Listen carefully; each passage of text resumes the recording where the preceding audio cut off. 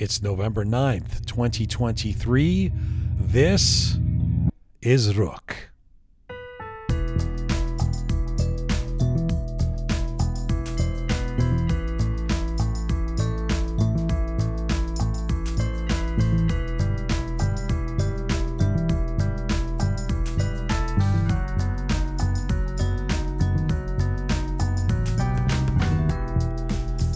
Hi there, welcome to episode 295 of Roqe.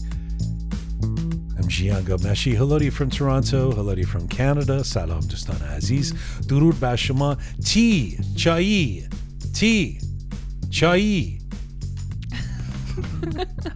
You just do that for the next hour and a half. Yeah. It is the lifeline of our existence as Iranians. Or is it? Turns out we were coffee drinkers until about 150 years ago. And now, of course, we are obsessed with tea. It's a special edition of Roqe with a focus on all things tea-related. Tea and Iranian obsession. Roqe episode 295 featuring, well, Smart Pegah is in the studio. Hello. Hello. Mahsa Mortazavi is in the studio. Hello. Hi. And our featured guest joining me in just a few moments from, actually he's in California for some reason right now, is the broadcaster, the artist, the musician, the radio host, the BBC Persian longtime stalwart, Behzad Bolour will be joining me, who, it turns out, is a self-proclaimed tea master, tea expert, tea obsessive, tea connoisseur. He did do a documentary on it, yeah? He did do a documentary. He did a documentary on tea about, I guess, 9 years ago now. But also, it turns out, I mean, I'm going to ask him about this, but in his daily life and rituals, his day is populated by tea, and he does these ceremonies for himself. Wow. By himself, from what I understand. And his beard. Behzad Bolour joining me in just a few moments. This is a special edition about tea. We're going to have our Roqe Roundup after Behzad. We're going to talk a bit about tea after Behzad as well, and then we'll talk about a little bit about what's happening in the Iranian diaspora and beyond as well. But it is a all things tea related few days, because on Monday I posed the question when you and Raha were here about Pegah, about what is appropriate and inappropriate when it comes to our Persian culture, our Iranian culture, and the way we handle our obsession with tea. I then posted a video on Instagram and on YouTube with the question, can we serve herbal tea at an Iranian mehmooni? The question, of course, not being... can we or should we? Well, it can we, man. It doesn't mean we are not capable of it. Yeah, physically, we can do so. But can we, meaning, is it culturally appropriate? Is it okay? The question was put out there. Lots of response. Yes, very interesting responses. Some great responses, but also a lot of disagreement. A lot of surprise. Oh yeah, that's true. I mean, we true. pose a question to Iranians across the world, and we're divided yet That's again. true. Do you think it's generational? A little bit? The fact that we're divided all the time? No, about the tea. Oh. The tea, yeah. Yeah. I mean, I'll get to some of so. We're going to read some of the comments that people have left, but you think so? Younger people maybe think it's more okay accepting, more accepting of herbal tea. I think so. I don't know. Yeah. Did you find that some was people thought it was offensive to serve something other than the regular tea that we usually Well, there are have? definitely people who said, I mean, we'll go through the comments later, but there's definitely people who were like, no, this is the way it is. And this is, this is what I love about us. I said this on Monday as well, and I'll talk about it with Behzad. This tea thing, I mean, the way we carry on about tea, I would have thought for centuries and centuries and thousands of years, it's relatively new to Iranian culture. It's like it's been around as long as the automobile for Iranians, Right. in terms of cultivating tea, making it the primary one of the primary recreational drinks in I was Iran. really surprised about that, Yeah. actually. So can you turn Peg up a little bit? She's a little quiet. Sorry, Pega. No, that's okay. It's not by my dictate that you're so quiet. It's so it's amazing to me that in that relatively short history, like given the history of the world and Right. the region, Iran, that we're that particular, that the Iranian people are, that says a lot about the personality type, Yes. doesn't it? that it might be pretty new to us, but we know exactly the exactly, way, yeah. and we carry on as if we set the rules. Like Iran tea was brought to Iran even today. More than 90% of the tea that is consumed in Iran is imported. It's not an Iranian thing, It's like brought from We've somewhere made else. it our own, is what we've done. I really believe We that if import you good. asked, Yeah. We import in a good way. that's right. If We you own asked it. the average Iranian where tea, who invented tea, They'll probably say us. we'd say us. Yeah, of course we would. Oh my The God. yakhjol and Have you heard the alcohol. ice cream thing? They The what? say it was made in Iran, ice cream. Oh yeah. Have you heard it? It says like ice that was served by somebody named Karim. Yeah. That's why it became ice cream. So, yeah, for chai, Oh I'm my sure. gosh. No, we have a The whole, fun- we invented human rights. We invented, you're going to say we did, right? The human rights, the charter? The charter? The Manshur the Kurosh? Are you going to say Sirus? no? See, this is what I'm talking about.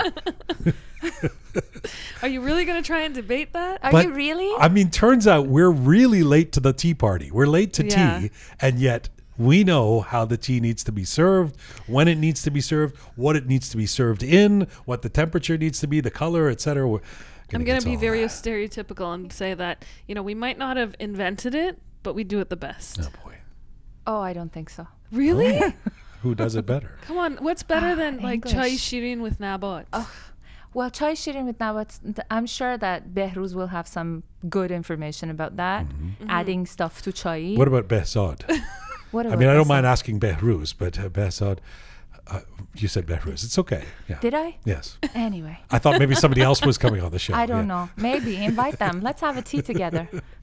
But you were going to say, yes. I was. Who invented the best tea, or who makes the best tea? I think the English people have a Oh, history of. Do you of put milk having in your tea? I don't, but my Okay. son does. I never understood that. May I speak as the son of an Azeri Yes. woman? Can I speak for the Turks? Well, I can How speak for about the tea Turks in as well. Turkey? That's pretty good. No. Yeah, but they don't put milk in it. What about do tea they? in China? What is this? Why are you asking that question every Because- time we bring up a? Because there's so many people who say that the British style of tea is the best, and it's because they put milk in their tea, and That's I not- hate that. I don't remember. Isn't it the way of brewing the tea? That makes Instead it of just- better? Yeah. Yeah, I don't remember putting milk in the tea when I yeah. was growing British up in are England. known for putting milk in their tea. I don't know about that. Maybe I'm wrong. China, India, Japan. I'm sure they all have good tea, but Lots I of still tea, yeah. I still like my chai nabat. Yes, you do. All right, so we're going to get to the roundup, and after Behzad Bolour, Behruz, some people know how to say it. I never. You are. You were so. This is the Iran International in you. You're like, no, I didn't say that. It's on the tape. We Let's roll- listen. Let's listen. No, I don't want to listen. No, We'll please roll it skip back. it. We'll roll it back. Jianjun, Mahsa and Pegah. you are putting pressure on me today. Hold on right where you are, and let's go. Well, No these tea are for you these today. are stressful times. By the way, I had this whole plan that we were going to drink tea through this show. I have my tea. Is it tea? Yes. What kind of tea it's is it? green. Oh, It's green tea. Controversial. Yeah. green tea. So you were on the side of herbal tea is okay. At a mehmooni. Let's hear Would him you first. serve- I would- don't know. I would don't know you which serve- side to pick. I'm afraid. She wants to listen to the experts. You don't have an opinion? You're why? I'm afraid to have opinion because you are What am I doing? putting pressure on me today. It's been going on. No, this is in the Middle East. This is just tea. You could actually answer this. But you've chosen to drink There green are tea. some complications with black tea for me, so Yeah. I can't have it all the time. That's why I choose different types of tea throughout the day. The caffeine. The caffeine in it, it messes up my stomach. Oh, Yeah. You don't want to go into details. Okay. I would, but you don't want to. All right. By the way, might I just defend myself? The English do put milk in their tea, and it started in the 17th and 18th century. Where'd you get that? And it Wikipedia? was because the china that they would serve, like their teacups, were made out of china, and it was to cool the liquid and stop the cups from cracking. There you go. So there you go. The ingenious See? British. Isn't there a reason why you call her a smart Pegah? But I don't. Sometimes, Immediate but I don't research. remember that. I swear it's a thing. I was remember sure of this. tea being served in Britain. You know, you have high tea. I don't remember the milk. Maybe I grew up on the wrong side of the tracks in London, I guess. We are coming to you on rookmedia.com. It's there that you can link to all of our platforms: Spotify, SoundCloud, Apple Podcasts, Instagram, Castbox. If you like to see some visuals with Rook, switch over to YouTube right now. If you like your Rook descriptions of bulletins in English and in Persian, check us out on Telegram. We are on Patreon, which means that you can become a Rook member and support us regularly by pressing the Support Us button on our website, rookmedia.com. We appreciate it when you do. You get special things if you become a Rook member. Access to particular content, our monthly newsletter, invites to certain events. You can become a Patreon member, a Rook member, by going to our website, again, rookmedia.com, and pressing the Support Us button. All right. So you guys stick around here. We're going to quiet your microphones, and we're going to get the man on the line here from California. You know, we know that the connection between Iranians and tea is deeply rooted in our recent culture and history. And Iranians have one of the highest per capita rates of tea consumption in the world. But there are many kinds of tea-loving peoples across the globe. With Iranians, the thing is, there tends to be a lot of specificity. What kind of tea? When do we drink it? How is it served? The symbolic usages, what it all means. And so we asked the question today, are Iranians OCD about tea? And perhaps too much so. My first guest... Can I finish the introduction, please, sir? I haven't even introduced you yet. I'm an Iranian. I cannot hold it, you know. It has to be... Please hold it. My first guest is a renowned Iranian British broadcaster with over 30 years of experience at BBC Persian. Born and raised in Tehran, Behzad Bolour left Iran at the age of 18 during the 1979 revolution, has since made London his home. He has dedicated his life to promoting Iranian artists, underground music, preserving Persian culture, language, history through his documentary works and social media. He's become a significant voice for the Iranian community, both inside and outside Iran. And in 2014, Behzad hosted the documentary Tea, A Revolution Brewing. That was on BBC World News. And right now, the man you hear interrupting me throughout this introduction, Behzad Bolour, joins me from California today. Hello, sir. Thank you. Thank you. I feel like a hero. You didn't go to California just for this interview, did you? To sound glamorous? Yeah, I just went right here, so we have a better time, you know, distance between us. No, I came here to see my brother because my visa is running out, because American visa, you know, is very difficult to get, especially for men like me, born in Iran with our Tehran, Iran, our British passport. So we'll be questioned and delayed. So it's the last 2 weeks of my visa. So after that, I have to... God knows what happens. Okay, so I'm here to see them and enjoy myself. It's a fantastic hotel. You're estifadeing that. Bale, yale. Yes. Su'e estifadeing. Yes. Abusing. I got it. Not just using. And anyway, so here. Can I just? I mean, you are in we're going to get to tea. I mean, that's the San reason Diego, you're on today. San Diego. Now, when you go to San Diego, is it like when you came to Toronto and it's like a hero's welcome and there's parades and women throwing themselves at you and men taking you out for drinks? Punch me in the face. Well, I mean, is it like that there as well? No, but thank you very much for making me feel good. But no, there's nobody lives here actually. It's like the end of cowboy films, you know. There's a that's not true. Trolling. San Diego's a big city, and actually there's a lot of Persians there. Yeah, but we are in the jewel of San Diego, La Jolla, the jewel, which is on the mountainside and facing the sea. Is a city of rich people, and everybody. And I saw in a day, I see like 3 4-wheel drive Lamborghinis. Yes. So you're Yeah, a so it's like, you're a so rich nobody kid. knows me. That's why nobody knows me. You're a rich. You've outed yourself as a rich kid since you're staying with family and you're amongst Yeah, rich people. pretending, dude. Pretending, yes, definitely. But no, he's not very rich. But maybe he is. No, they moved here long ago. But that's why it's lovely here. And just recently, I read that in the radio it said that San Diego, which is a very long city, because La Jolla, which is completely like 40 minutes away, is part of San Diego, and it's completely different atmosphere. Yes. It's the most expensive city in America. And I have to tell you, I was surprised, shocked when I came here, when I look at the prices. And also, I think it's stupid. You buy a coffee, I don't know, somebody just putting something from shelf in front of you.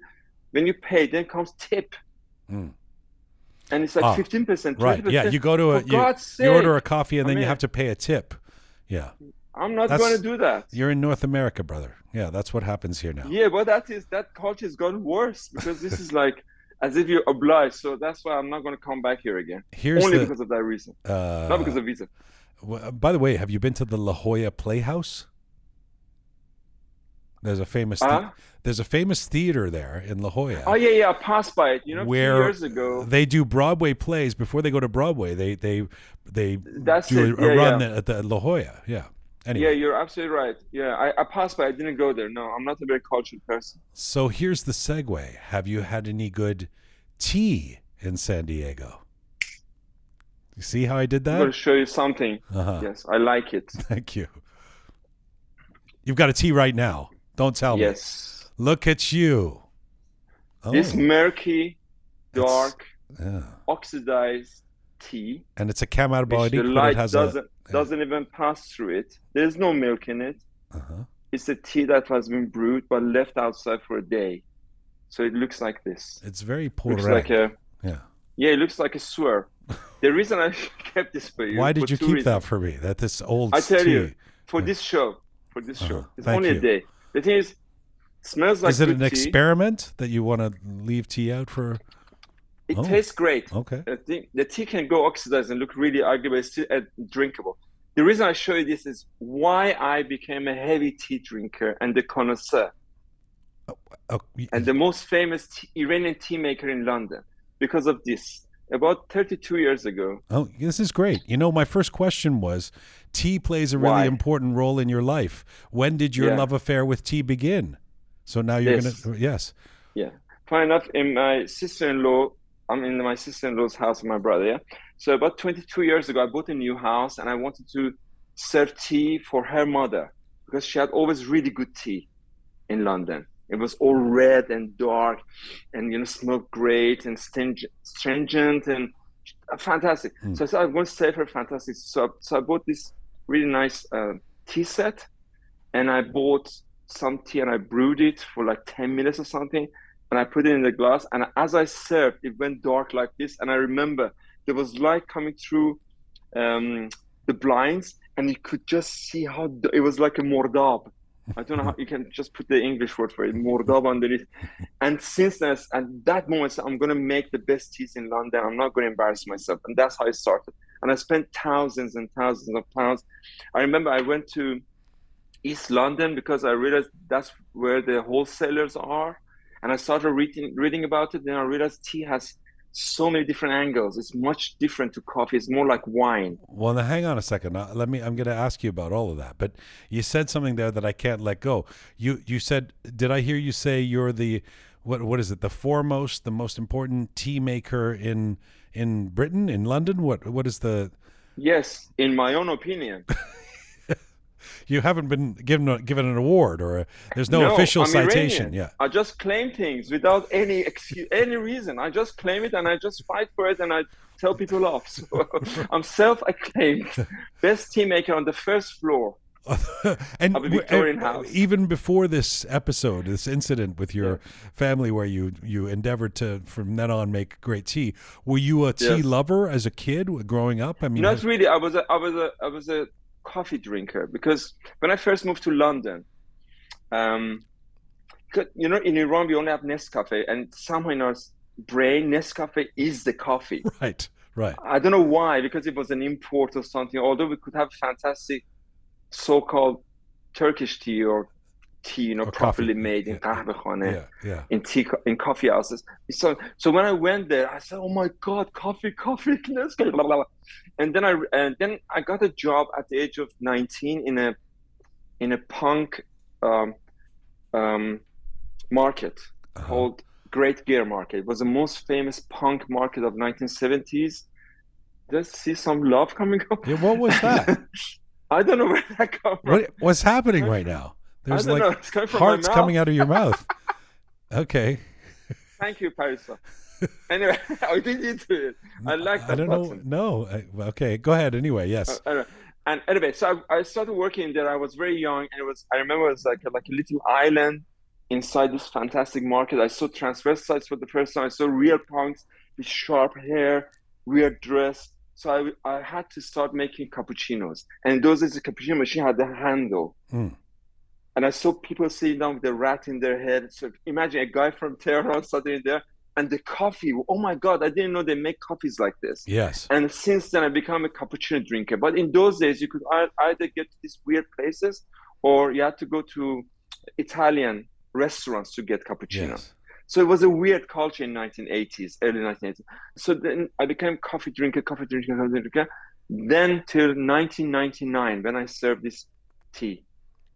And since then, I become the tea drinker of all time. You know, as a sidebar, I have to say, this thing, I want to do a whole other episode about Nescafe. It's like, it's like modern talking. No one understands how Iranians can like it so much, except for Iranians themselves. It's like, what is this thing with Nescafe? I actually, true story, had a dinner party. It wasn't even that long ago. It was last year. And I'm very particular about the coffee. I make very strong coffee. I take pride in getting these beans that are, properly great roasted, dark roasted. And I actually made the coffee and had two people, it was a couple, but they asked me if I had Nescafe. This is great. Do you have Nescafe? And honestly, I was like, what the fuck are they talking about? Because Iranians? Yes, they were Iranian. That's my point. My I mean, God. it was very strange. It was like Shame. It was very, very odd. It was like asking. It's a cultural thing, isn't it? Yeah. It reminds me of I was in Dubai or somewhere, and there's this in this airport, and there's this, I think, like few Arab boys and girls. They were rushing to go to the airplane, and then before that, they had to buy lots of this Pringles, the chips, yeah, chips, yes, yeah. Crisps, Nescafe, because I realized in their country they have lots of advertising, and they had to rush and buy lots of it and take it. That's right. So it is the advertising and the history. I remember I had my best memories with that Nescafe in the teenage life. The good news is Nescafe is very cheap here because nobody wants it. So exactly. Over there is different. Now I was a little shocked. I want to get into the tea story and you're one of a couple of guests that we're going to have, and I want to fill in some of the blanks here. I was a little shocked. I'm going to go quickly over it. When I learned that tea did not actually even come to Iran until the last 500 years. I mean, it was in a major way. It came from China in the 15th century, but was used mostly medicinally and didn't actually become something that Iranians cultivated until the 19th century. In fact, the late 19th century. In fact, and this is, related to our conversation about Nescafe, perhaps. In fact, Iranians were originally coffee drinkers. Yes. And coffee got usurped by tea. Did you know that? Well, you would know that, I guess. Yes, I know. I read about it. I find that fascinating. Yemen, because coffee comes from Ethiopia and Yemen, mostly introduced just through Yemen, South Arabia. And because in South Arabia, we have a long history from Achaemenian times. So we always had trading. So that's how it came to us. And it was definitely coffee drinking. But I'm not sure it was a similar way of like a Turkish coffee or something. It was more like Arabic coffee. Right. And that is very true. And I think the reason that we have this tea and coffee culture was very much because of Islam, I think. Because alcohol was forbidden. So it was something that you can use in public.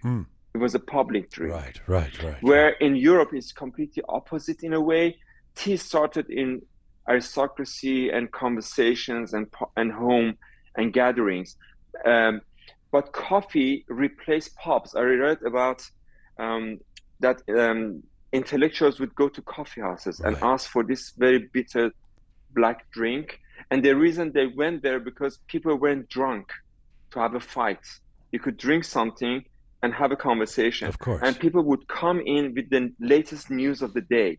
So because the newspapers were, not very popular. I mean, they were there, but people would come up with a news. So intellectuals would gather in coffee houses. They would know about daily news, and they wouldn't get drunk. They could talk properly. Right. So it's quite different to us. But tea, anyway, with me started then. Then I started getting into the tea culture. I read books. I went to buy different teapots. Then I realized the best teapot is Yijing clay. Well, hang on a second. We were talking about the history of tea, and now you started talking about yourself again. Yeah, because I went into it. Because I am tea. Okay, I'm going to get to you. Don't worry. Okay, I'm going to get to your practices. But stick with me with the history, because the other thing that surprised me is, now we talk about the cultivation that happens in the late 18th century, early 19th century. There's a guy named, you would know this, Kashif al-Sultaneh, who smuggles tea saplings and seeds from, he was actually a French diplomat. He goes to India, gets this stuff, and then he starts cultivating it. And it becomes something that is cultivated now in the north of Iran, the Caspian Sea and Mazandaran. But I was surprised to learn that tea is so popular in Iran. We know that part, but that over 90% of the tea in Iran is imported. It's not made in Iran. I just assumed that tea was, made in Iran, but there's reason behind it. You're absolutely right. First of all, there are rumors about it, which your next intelligent person will tell you about the rumors about the guy who brought the tea, because there are so many rumors. He brought him in his hand stick, which is not right. And then we had Chinese bushes coming to Iran, because we have Assamic and Chinese, and you can taste the difference between them. Same went for Black Sea. The same happened in Turkey and Georgia regarding the tea culture. What I was going to say? We're talking about the fact that most of the tea is imported in Iran. Yeah, but I forgot what I was going to say. You were saying you were going to give the reason why it's imported. I mean, presumably because they can't cultivate enough inside Iran for the demands of the population. Yes. The reason is the lack of support after revolution, and also the greediness of businessmen, and also the diversion of Iranian taste in tea. Back in 1970s, we had some twining, because we are from good families, so we had proper tea, twining, I remember. And in mid-70s, Earl Grey entered Iran. And I remember we would go to good houses and they would have Earl Grey, and we would think this is the smell of tea. This is how proper tea smells like, which is not true, because it's added aroma, which comes from the skin of like a lemon from China, called bergamot, which is similar to lemon, but it's got thinner skin anyway. Which apparently was invented, the idea, in 18th century, 19th century in Britain, I don't know. And so we had that. So keep that going, and the revolution happens, and suddenly you can add this flavoring to teas. And there's cheap tea coming from Ceylon. So businessmen started using this thirst for this lovely aroma in Iran. So they imported cheap tea from Ceylon, added this, and people started loving it. And the government did nothing. Maybe people in there were part of the deal, I don't know. But they did nothing. So the Iranian tea, which was fantastic, it was really good. It's from our culture. It's being harvested by hundreds of people. Families went down. That tea came up, and then another horrible thing happened. Was funny how we can't even have one conversation without the impact of the disastrous impact of the Islamic Revolution. Not one, even a conversation about tea. But go ahead. I'll just give you one good advertising. There's a group of young guys called Luti. They are on the Instagram as well. They started going to the grandmothers and fathers in harvesting tea. They actually go and pick up the tree leaves on top, and they're doing fantastic hand roll tea. And I'm trying to spread it everywhere, and they're really good. So thank God there are some people doing that. So that came, and also lack of knowledge, because what I've experienced in the last 40 years is the enhancement of superstition and suppression of knowledge, which happen everywhere in Iran. Right. So people are into superstition and they believe everything. So there's this belief spread by many stupid people who claim to be scientists or experts that tea is bad for you.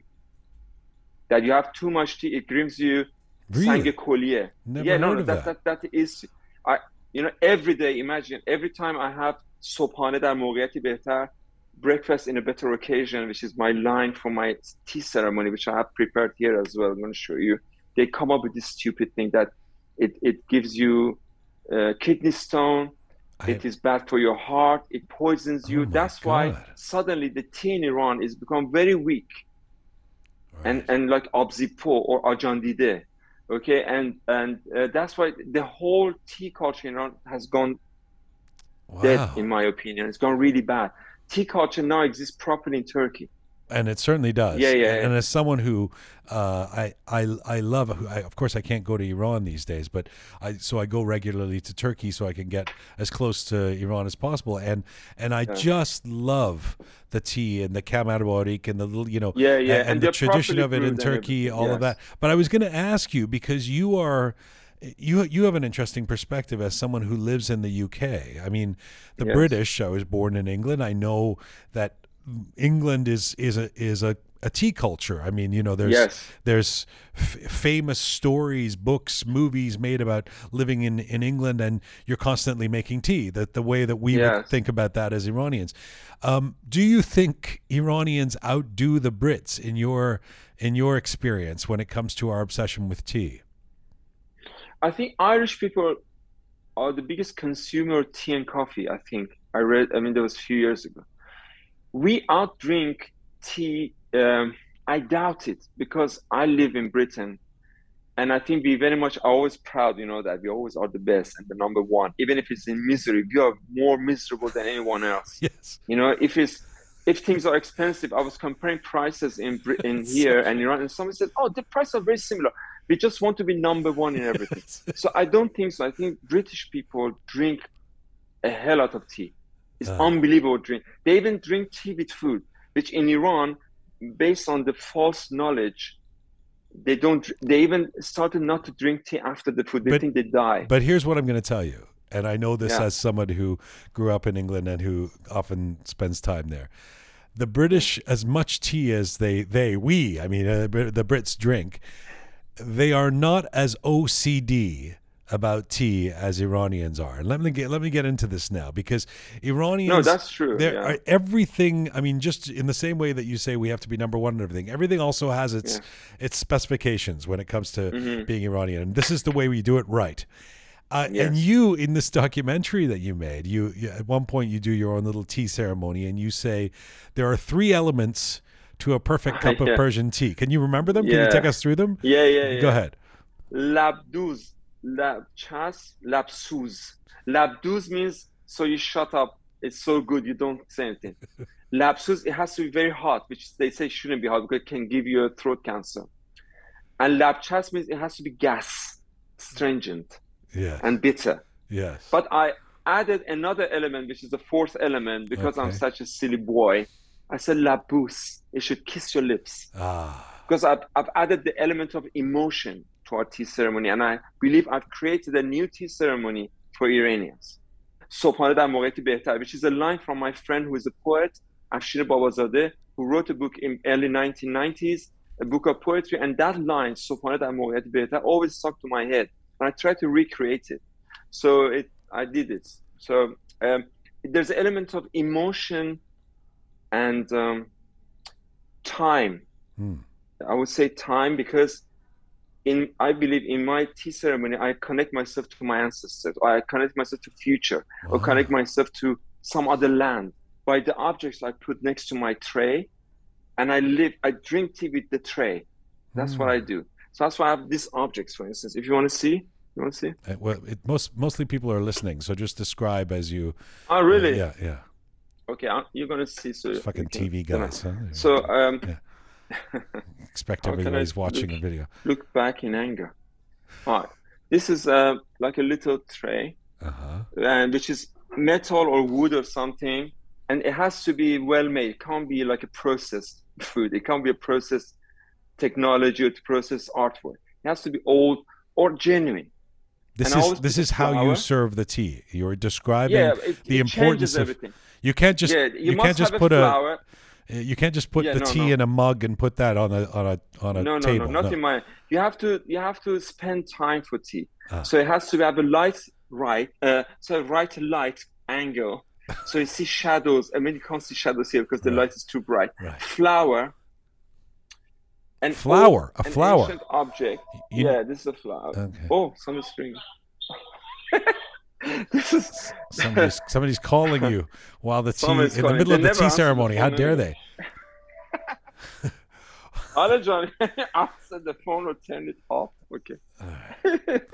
Keep it there. Okay. So I mean, go ahead. Okay, so explain. And always have an object. I mean, now I put this what is that? Recreation of a suit. This is a whistle. God, this. Let's listen.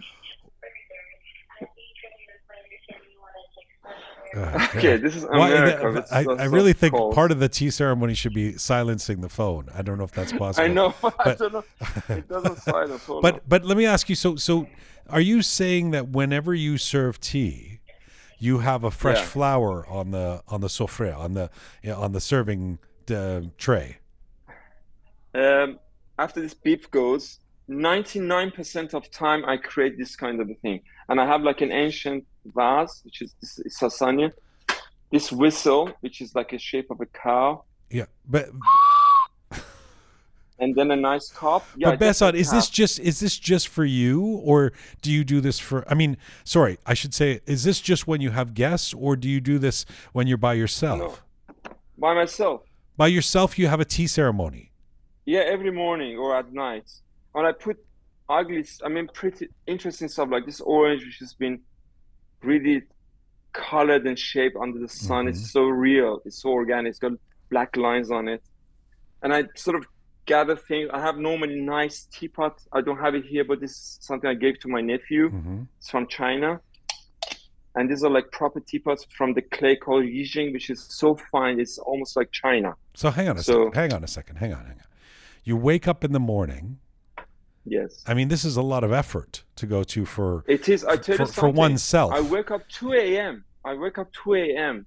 And I put on the tea. And my tea to brew all the objects are well thought. And I got even the gusvan skin on it as a tea.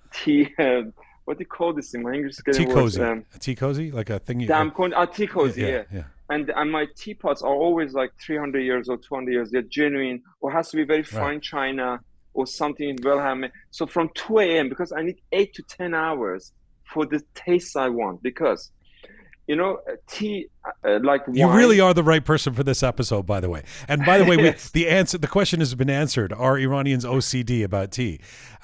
Do you set an alarm for 2 a.m. in the morning, or you just? No, I wake up. You wake up. I have to make my tea. Like that. Yes. All right. What is this? What is going on? What was that? Is there somebody else on the call? Yeah, there's callers coming. I mean, anyway, let me continue. So I wake up and I tell you something. I'm so sleepy, but I have to do it. So I brew the tea. I put it there with a candle every day. And I know it's almost 5 times a week. What if you have company? Same. You do this like if you somebody's staying over. No, when special somebody's friend staying over, I do coffee. But I do the similar table for it. I create this story. But it's coffee. I can't be bothered because we have to jump over them. And they wake up. And you know what happens when they wake up. That's what I'm trying to say. It's not easy for you. Yeah. Yeah, then you cannot sleep. And anyway, so that happened like 3 years ago.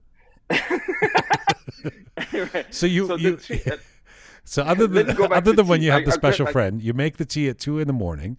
because it has to. So after 8 hours, because you see, I choose which garden what year because I have to, you have to choose the height of the garden the country comes from, the origin of the plant, Oh dear. and the year are important to the taste of the tea.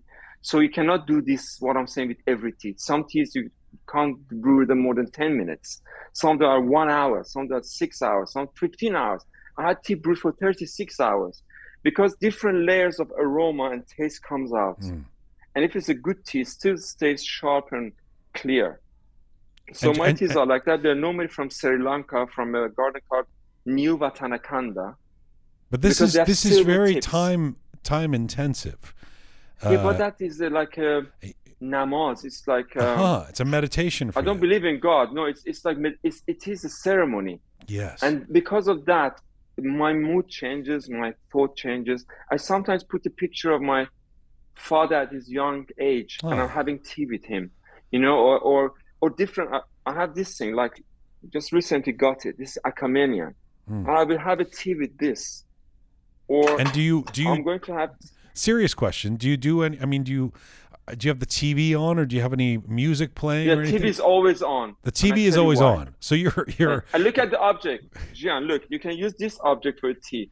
Dry bread. Okay, and walnut and almonds are the best in my opinion. And dry bread. This is a cornbread, but dry bread tastes fantastic for tea. Okay, so wait a second. You hang on, like hang on. You took me out of the meditation a little bit when you said the TV's on.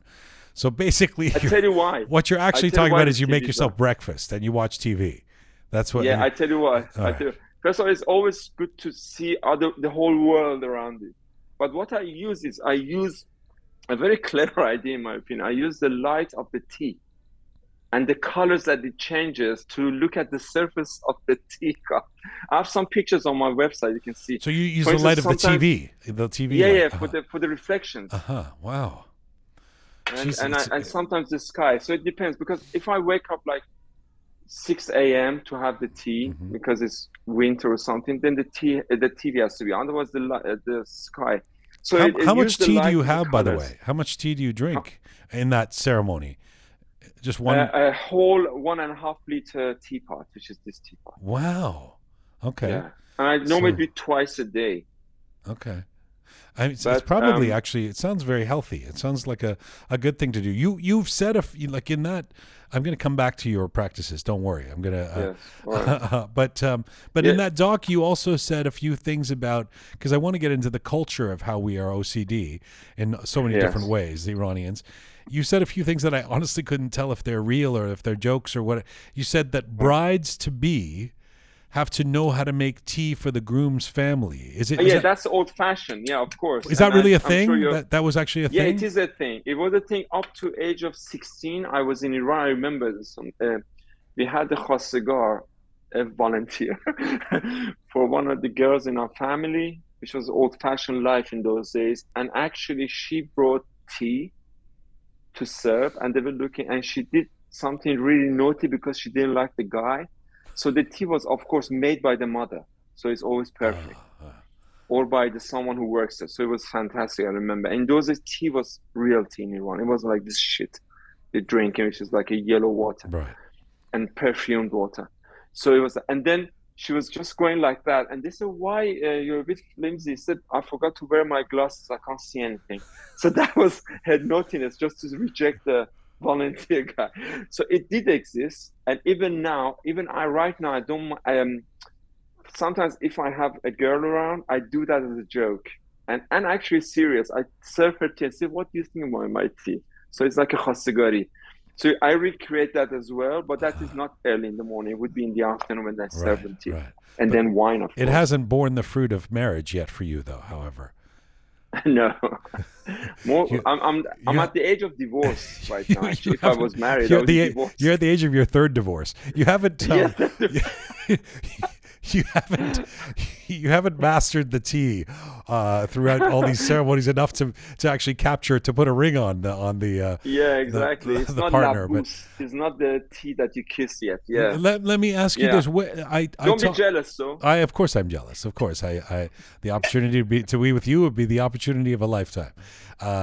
Clearly, I talk about how I love the Kamar Barik little estikans Yeah. in Turkey, and Yes. I know that in our tradition, I think about my mom and the beautiful glass. We have this tradition of serving tea in small, delicate glasses. Kamarbarik. It's almost Yes. bizarre. You wouldn't expect somebody to put it in a big mug the way North Americans or some British do. Where did that tradition come from, and why is Yeah, that? I think that tradition in my little research was that originally comes from the idea of tulip, and also comes maybe from wine cups of the early days, but it's the tulip shape.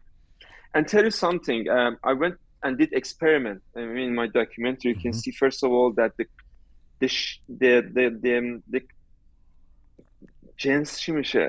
quality of the texture of the teapot is important to change the taste of tea. That's one thing.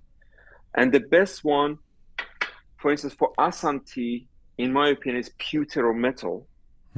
For other teas like Darjeeling or even other ones are bone china or glass, because bone china, its the surface has to be so reflective and shiny, makes the aroma comes up, and you think the tea tastes better.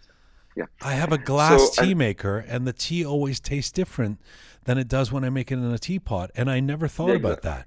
So that the gents of the the pot makes it, and of course, and it has to be bone china or Yijing, but they make the tea taste stronger. So you must have good tea. You must have, and you must know how long you want to keep it. And the reason I have this, I'm going to tell you why I brought this especially for you. It is a tea bag. So I'm going to come back. So you have to, and they taste different. So that's one thing. And also the cup. I mean, this is a lousy kamarbari. I have to be more exaggerated and shouldn't have this. It shouldn't have an arm, right? It shouldn't have a. Yeah, it shouldn't. It's not my home. I got 50 different. You're a mess. It's a terrible tea ceremony. Yeah, it's a disaster. The phone's ringing. Yeah.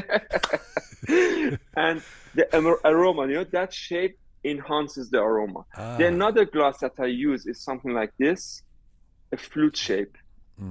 That I only put a little bit at the bottom. Really, like a champagne glass or something. Almost like a champagne. And also in China, when I went to Taiwan, I was to this exhibition of tea in Taiwan about 10 years ago. They have invented a kind of a tiny thing like this, made of china, that you pour the tea from these teapots into this. Then you empty it in another. They drink in small cups. Yeah, like I've seen this. that. Yeah. And then they smell this and drink that, because the aroma on this is amazing. Oh, they smell the champagne glass and they drink it from the tiny. Yeah. Well, everybody's been to a Chinese restaurant where you get the green tea in a very small cup. It's a tiny little. So because you drink it quickly. Even the Arabs' coffee cup are the same. It's one slip. Even the wines in the old days were like one. They were like this. And this is another way of making tea. This is like a teapot. It's called gaiwan. Yeah, you put your tea here and water. You put it here. You do that, and then you empty it to a smaller cup, and you drink it. And keep on using it like a teapot. Again, 90% of our audience is audio, so they don't know what you're doing. Oh yeah. What I just explained was it's like a Chinese teacup with a lid on it, and you brew the tea inside the cup. You can do that, and they call gaiwan. Now you referenced. You go ahead. Yeah. And also these teapots, which are very small, they're like as much as a little orange or even lemon. This is quite a big one. You fill it up with large leaf tea, put hot water, you keep it for 30 seconds, you empty it and you drink it. And you do it all the time. So it's like a tea bag. It brews very quickly in this. And as 6 times or 7 times you brew and empty it within 30 seconds, the tea in this teapot becomes stronger and stronger. That's another thing called gaiwan. It's called Kung Fu style. You referenced this earlier, but part of our OCD-ness is that Iranians love to have their tea samovar, no, scalding hot, very hot. And when it's not super hot, the host usually says, "Oh, let me change that for you so that it's super hot." What is that about? That is about, again, I think that is to do with masculinity of the old days, and also your experience in tea making.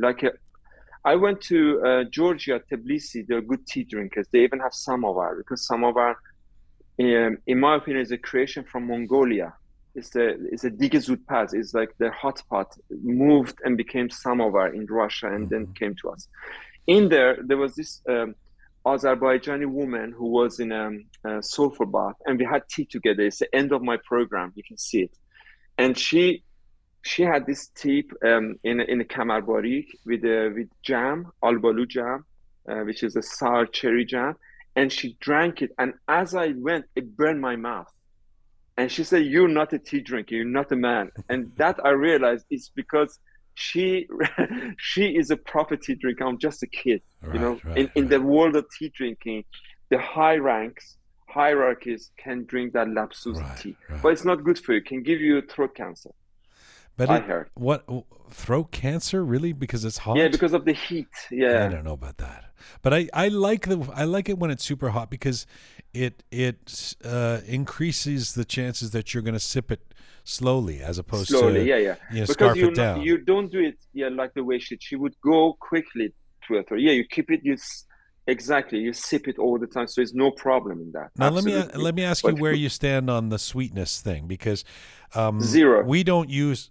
Okay. Well, then let me ask you, if you were to use shikar, we don't, of course, use sugar. We use gandum. We use sugar cubes. And while most people, most cultures would put the sugar in the tea and then just swirl it around, we take the sugar cube and put it in. Is that what you do? You put it in your mouth and then, I mean, you say you don't use it at all, right? May do. Because the tea is all about the aroma and the taste, and anything else ruins it. For instance, I go to place and they say, "Oh, we made your tea with saffron." Yeah, disgusting. Because proper tea it's disgusting. So complicated. Huh? That's disgusting, saffron? Yeah, for me as a tea drinker, you shouldn't add anything to a proper tea. What about rose water? No, this is for you. No, this means the tea wasn't good enough. You have to add this. Because when you taste the tea, it gradually changes.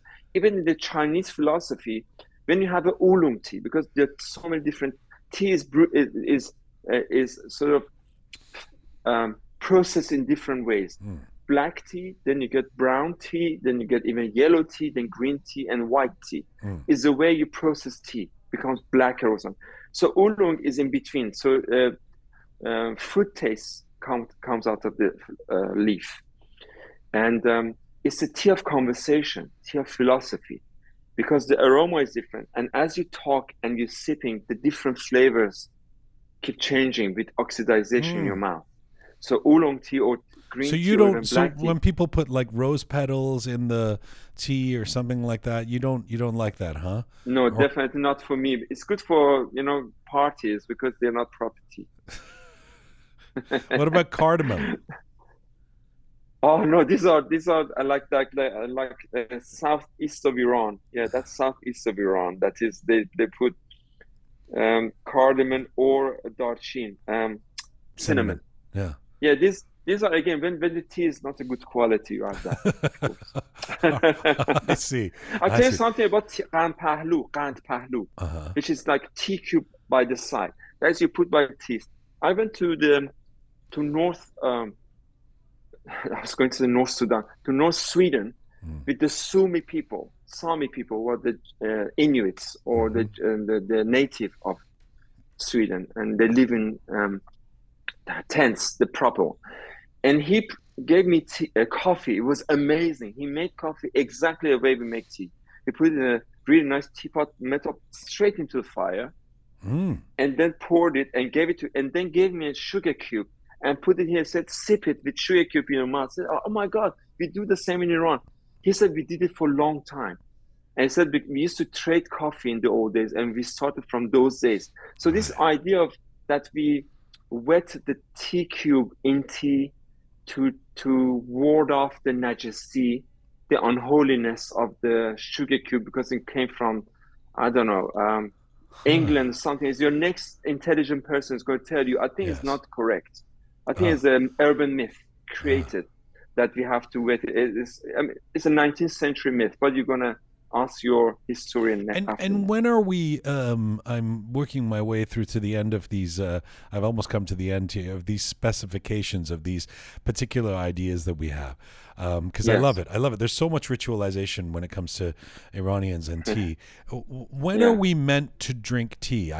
3 weeks ago or 4 weeks ago, people who listen to Roqe regularly will know that I went on a journey with some of the Roqe team to my first real, like authentic, real kalapache, and which I quite enjoyed. Alright. As it Thanks. turned out. I'm a vegan, so that Sorry. was really But beautiful sight. but what was interesting to me is we were sitting before they brought the kalapache, they brought tea, and then after the kalapache, they brought tea. And which was interesting to me. Like, you wouldn't go in, say, North American culture, you wouldn't go for a burger and fries and they bring tea before it. I mean, they probably wouldn't bring tea afterwards either. But you think of tea as an after the meal thing to do. Tell me about the tradition of tea before the meal. Okay, I think that is again because of the Islamic culture. Because in the Europe you have beer. Okay, before and after. Right. In the ancient time, I read about breakfast, and breakfast, I think also in Iran, was black beer. You would drink something like that if you could get hold of. And one of the main exports of this kind of beer was Babylon, and also into Egypt. So in the old days, in ancient time, we didn't have tea, of course, but very soon coffee as a waking up thing, and also tea as enhancement of your awareness, but definitely in the morning. But we had also asrune, which is like the afternoon tea, for sure. But I think when men have conversation like pubs, the beers, the people gather together, we would gather in tea houses. So you have tea all the time. Right. I remember in the old days, everywhere we would go, they would offer us tea. And barista, which Persian is called abdarchi, always part of any office was the tea house. They would bring you tea in a small kamar barik and then Yeah. So I think originally started, I would say, as a social thing, because tea would be very difficult to make and not every household could own them. Well, originally, if you want to go back 500 years, it started as medicinal. Yeah. But after, but again, ask your historians. For instance, same in Philippines. Philippine people, I heard they're mostly poor. They don't have kitchen. That's why there's so much street food. And also in Thailand, mostly they eat outside because they can't do it. So I think the tea started, in my opinion, it's just a guess, as a social event, then it went to our homes. And then it became something you spend time in a conversation. You went to Kalapache, and while you're waiting, you have tea. And then afterwards. So I think it's something that gradually added on. I have to say something very important here. Okay. That people in Iran believe, and also there's some pseudoscience mistakenly understood that tea is bad for you after food. It absorbs the iron, so you shouldn't drink it after food. This is not true. It is true, but not true. Because I went to the Board of Medical Sciences in Britain and asked that tea does take iron away from food, but in the tiniest possible way. And if you have a disease, if you're ill and you lack iron and you're taking supplements, if you have 3 liters of tea after food is not good for you. Otherwise, it has no problem. And if you ever doubt about these things, you can always drink it 20 minutes after food. It has no harm. I drink tea all the time. Even Chinese people drink with the food. British people, with the food, they drink tea, and nothing has came to them any harm. So that myth has to go. By the way, you and I, very memorably for me, went for Chinese food a few years ago in Soho in London. Yes. I don't remember you being vegan. Were you vegan then, or is that a new thing? I became vegan, but the food we had was after vegan. that night. Was bad. Was it that night? No. So that food we ate together was a Buddhist. It was a monk vegetable with crispy noodles. So it had tadik of noodles, reshte, and then it had a monk vegetable. So it was vegan. It was different invention. Maybe I don't but know. I became vegan about 4 months ago, but I'm not religious. Like recently I had crickets with a fantastic American-Mexican family having sotol, which is tequila, mezcal, and sotol is a different drink, come from Chihuahua region. And I had cricket because I'm not religious about it, but I'm vegan. Well, cricket doesn't really count as meat. I mean, come on. No, but also I gave up my loved mastikisei. Oh. The strained yogurt, which I used to take every day. Okay, you can't have must. Why are you vegan? What I mean, not that there's anything. And kashk, no, that's not as big a I don't know why, because I thought it's a different step and it's interesting and it opens up other things in you. And I saw this amazing documentary called The Changing Game in Netflix, which was created 5 years ago, and I realized, oh my God, there's so much about human diet and evolution and our body. Then after that film, it convinced me that it's a better way to live. But I'm not suggesting it should be any. It's just a matter of choice. Second last question. See, you're almost done. Second last question. So far in the conversation, when you've been speaking about your tea ceremony and the tea you drink and the tea you make and the tea you absorb and the tea you like, it sounds like we're mostly talking about black tea or caffeinated tea. And obviously you would know there's been this, in recent years, a surge of popularity of specialty teas like herbal teas, green teas, and a global trend towards diverse health-conscious beverage choices. I don't notice that with Iranians. Normally at the end of a dinner party I might say, because I have a bunch of different teas, I say, oh, would you like ginger tea or, this tea or that tea? And they're just like, can you just bring Persian tea, which they mean like kind of a black or a Earl Grey, kind of a caffeinated tea. Do you what is your take on Iranians and herbal tea? I think it moved again with two different tendencies. One is again superstition that tea is not good for you, and also tendency towards the old medicine mixed with khurafat. Also having fun because is enough of this tealess experiment other things. It's called damnush. And the rise of attariha, the what attari is like, old school pharmacists have no education. And so all these teas are together to create this damnush. And also there's this belief that green tea is better than black tea, which is not true. Again, this is like a myth. And also it's or not that green tea doesn't have as stronger. much caffeine, and it does. It's No, very tiny. No, I think it's tiny more. Imagine coffee is 20 units, black tea is like 5, and maybe green tea is 3. It's not really this. And also health-wise, black tea is just as good as green tea. But we feel better. Also, there's a belief that white tea is the healthiest. It has antioxidants and all that. I mean, the amount of antioxidants in this, which helps you not to get old or rust, is nothing. The highest antioxidant in the food is black currant and things like that. These are like doesn't even count. And so black tea for me is definite, and I will never add anything else to it, because if it comes from a right year, right height, right garden, and the right home with the right style of brewing. Thank you, sir. Not OCD Behzad at all. Bolour, signing off. Not OCD at all. A final question to you, or a final opportunity here.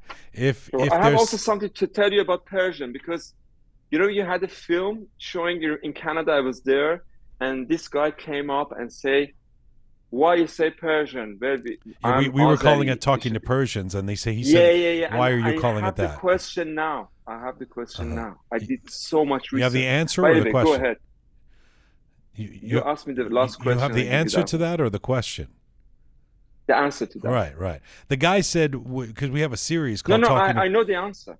No, I'm asking you. I'm going to ask you the answer. Okay. The guy said, "Why are this Talking to Persians series that you have? Why don't you call it Talking to Iranians? You're being, we are Iranian. Why you're not being inclusive or something by calling it or you're? Or I tell you now the answer. What is the answer? The answer is this. This is after many research and talking to scholars and doing research. Wow. Even I went to Italy. and by accident, I came up to this answer. You see, before Persians, first of all, our culture, which is a mixture of mother language, religion, art, belief, and law, was from West China all the way to end of today's Turkey, Sakkaites and Hittites. They all spoke. When we speak now to Afghan people, they might understand. They don't understand. Sure. Tajiks, yeah, we all speak in Persian, but somehow it's our own dialect. That massive land, all the way to Persian Gulf and part of South Arabia, they all spoke the same thing. In the old days, it would be called Aryan, because Darius in his tablet says, we wrote in Aryan. So that's even worse than what you think. But none of these people thought that they were any different to the other. And imagine, when the Achaemenians took over Mads, Medes, and everything, the land was called the land of Persia, because it was the first Persian empire, first Iranian or Aryan empire that all unified by the same law. Language was official, not necessarily the religion, and the law and everything, and the armies went. So it became one land for the first time. Before it was different people with similarities. Funny enough, so the language became Persian and the language. If the Medes would take over, our language would become Medate, would be called that. If the Hittites would take over 2,000 years ago, we were speaking Hittite language, and it was called Hittite Gulf instead of Persian Gulf. And this would be called Persian, not Persian, Medate tea or something. It's just a name. Even after the Achaemenids, even Greeks would call the king of Iran the Medate king, and even the language they would still call it Medates. They didn't know any difference between the Persians. Behzad, isn't the argument, we're way down the rabbit hole that has nothing to do with tea, but isn't the argument that not all Iranians are Persians? No, they are all Persians, because it's the name of our culture and our history and our mutuality. Like Americans.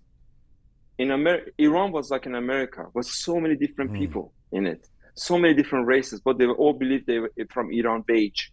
So it's same as, they're all Americans, but they could be this. There's so much distortion of history. Languages came over. People believe that they belong to somewhere else. These are all so-called by Trump the fake history of Iran. But the language and something, it's just a name. If, as I said, the Madha, the Medes would take over this language, I'm talking, زبانی که دارم با تو صحبت می‌کنم زبان مادها میشد اسمش، نه فارسی. Yes, you made the point. Yeah. So it's just a name, and it doesn't mean a race at all. It was a name of a race or a group of people, but now it's the name of everybody else. Like Iran is the same. But not all Persians are Iranians, right? No, all Persians are Iranians. And all Iranians are Persians? Oh, yeah, you can say that. Interesting. Yes. Okay. Since the Achaemenian time, because that was the name of our language and our land after. It's just a name. So the final question I was going to ask you is, in as much as you've had this love affair with tea, that tea is perhaps your most constant companion, your closest... And wine. Red wine. That's a separate episode. Yeah. What would you... But it is tea, yes. To the non-Iranian, and perhaps even the Iranian non-tea drinker, somebody who's not as obsessed, how would you, in a very brief moment, how would you sell it to those people? How would you sell your love affair with tea? How would I sell that? That's interesting. Yeah. That's difficult. Maybe I can never be a good salesman. Well, you've done a good job of it already, I think. But why should someone invite regular tea drinking into their life? Yeah, I think because tea, like a friend of mine in San Diego said that people drink wine in a bar, they should have a ceremony for it, like it was before. So for me, tea drinking would give you relaxation and connects you to so many things in life that you don't have time to think about, if you give time to brew tea and drink tea. That is what I do with tea. And every time I drink tea, I sort of go to a different dimension. At least I make myself believe that with tea, you create that moment of calmness, like meditation. Because tea has warmth, has aroma, has color. It has history of so many events in Iran and in the world today. It has such a history. It came from the dragon root, which we don't know about, we know Silk Road, but there was a dragon road where the tea walkers would have tea bricks on their shoulders and walk it to our lands and further away. So it has so much. When I drink this, I just connect to that garden in north of Sri Lanka, and then to my parents, to that office in Iran in 1970s. Then I just, even in my program recordings in Turkey, when I was enjoying the tea for the first time outside my home, and connects me to even to the Safavis. But it's just a moment that you can create a virtual reality. Beautifully done. Beautifully done. Okay. Thank you. You know what I'm going to do right now? I'm going to go, and you know what I'm going to make for myself? A good tea without a tea bag. Actually, Nescafe. I'm going to make Nescafe. I'm going to hold the Nescafe in front of a television so I can look through it and see the strength of the Nescafe. Make sure nobody spits in it, like the films. I love you. Make it yourself. Thank you so much for all the wisdom. We miss you. Come back to Toronto, and I feel like I've been to the tea ceremony, and I look forward to many more, even the vegan ones. Looking forward to see you, man, and talk to you and everybody say in Persian. Thank you. Durud. Khodafis. Khodafis. Kheli mamnoon.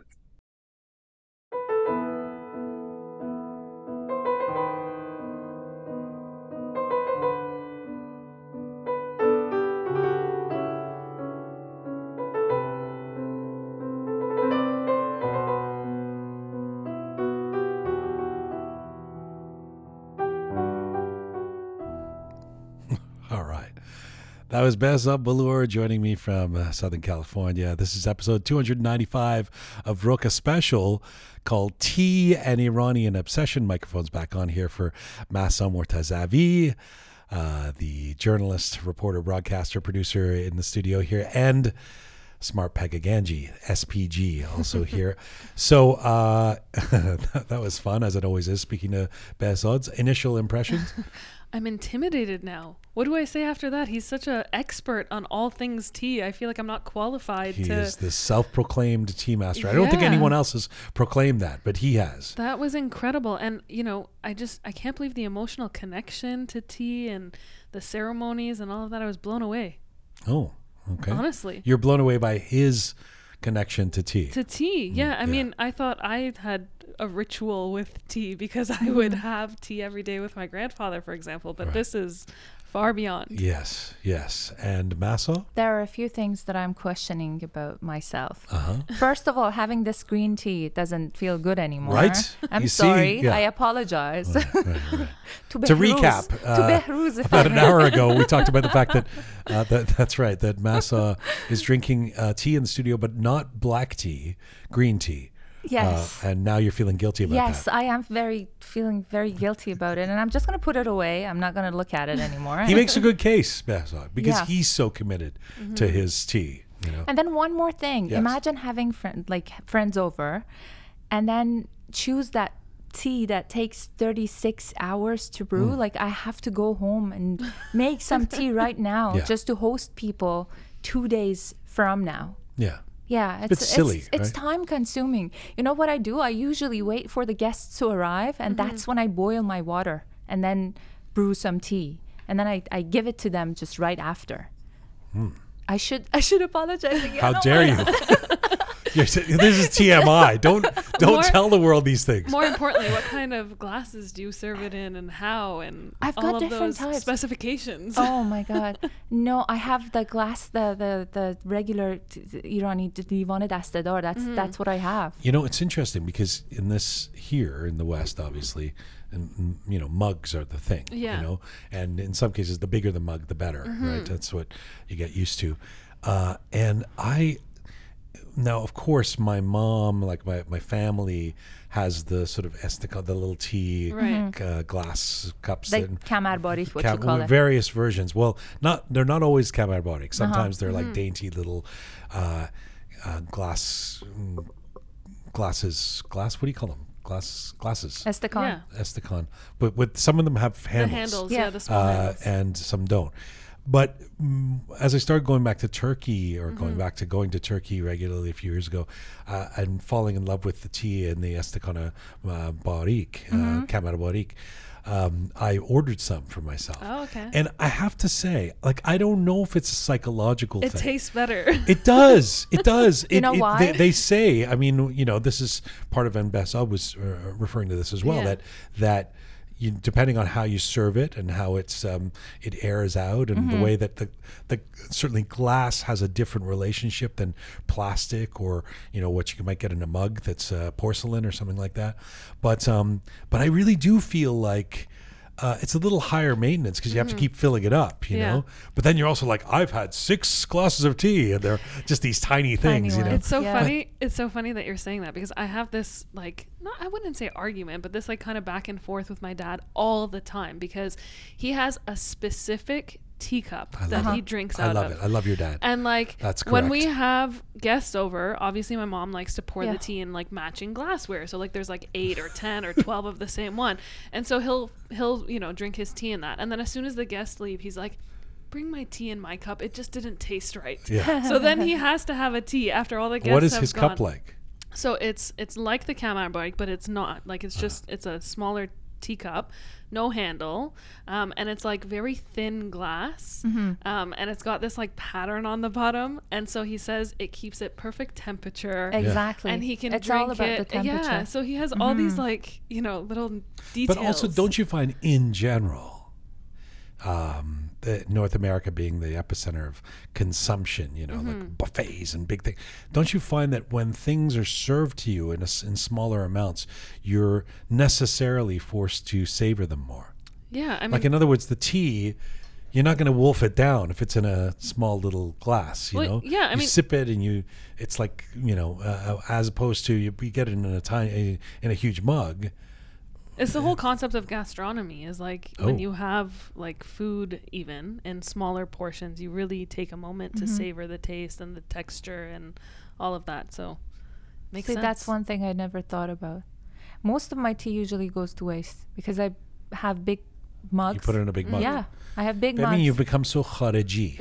I have. Yeah. No, I just work too much. I have my tea and then it gets cold and it doesn't taste good anymore, so I throw it out. I make another, and then the same story happens over and over again. You never nuke the tea? Oh. You don't put it in the microwave to heat it up? No. Oh. No. Who would do that? I totally do that. When the coffee gets cold, you don't put it in the microwave? Oh my God, never. I do that. I do that all the time. You throw that out. You know what? I'll even go one further. Because I buy nice Don't tell me that you keep it in the car and drink it in the next day and stuff. 100%. I do that. Sorry. Oh my goodness. 100%. I take yesterday's coffee. Yes, if me it's too. left over in my container that I bring, take it, and I nuke it in the morning. Even not in my mug. Even if it's in a That's Tim because you're Hortons privileged. cup. Some of us. It's not about privilege. What is it's it just about? How do you drink that? I know. It's funny too because I'm so particular about the coffee. Like I have a French press and I have a grinder. I buy the beans, I grind it, but then I'll leave it. I was gonna say you go through all of that. Leave it in the car. And That's a waste. I was brought up to not waste things. My gosh. You don't want to waste What it. happens is that I'm always hungry when I get in the car. So if there's anything to drink or eat, I will use it. Maybe it's Pavlovian. Like you always eat in the car, so now that when you get in the car, you get hungry. Is it? I Isn't always it have because I don't snacks in have my time car. to eat properly? And when I get in the originally car, might I'm have just been like that. sitting down, not doing many things at the same time. You should fill your stomach and then go in your car and still see if you feel like you're hungry. Then it would be Pavlovian. Have you seen how much I weigh? I'm going to get back to tea. How would I have seen how much you... Look at me. Do you think I eat you're all the small. time? No, you don't need to. I eat the most, I'm sure, of everybody here. So we did this survey of our audience about... I mean, this is something I touched on with... Now, you hear Behzad Bolour. There's only one type of tea don't fuck with it. Don't add any other ingredients. Don't get cute with this. Even like sweeteners and stuff he was freaked out about, right? So we know his answer on whether you could serve herbal tea at an Iranian mehmooni. But this was the question I put to the audience, and there's been so many great responses. I want to read some of them and get your reactions to them, because they've been great, and you guys out there, keep these responses coming. We'll read some more on Monday as well. The great tea debate. So the question was, can we, i.e. should we,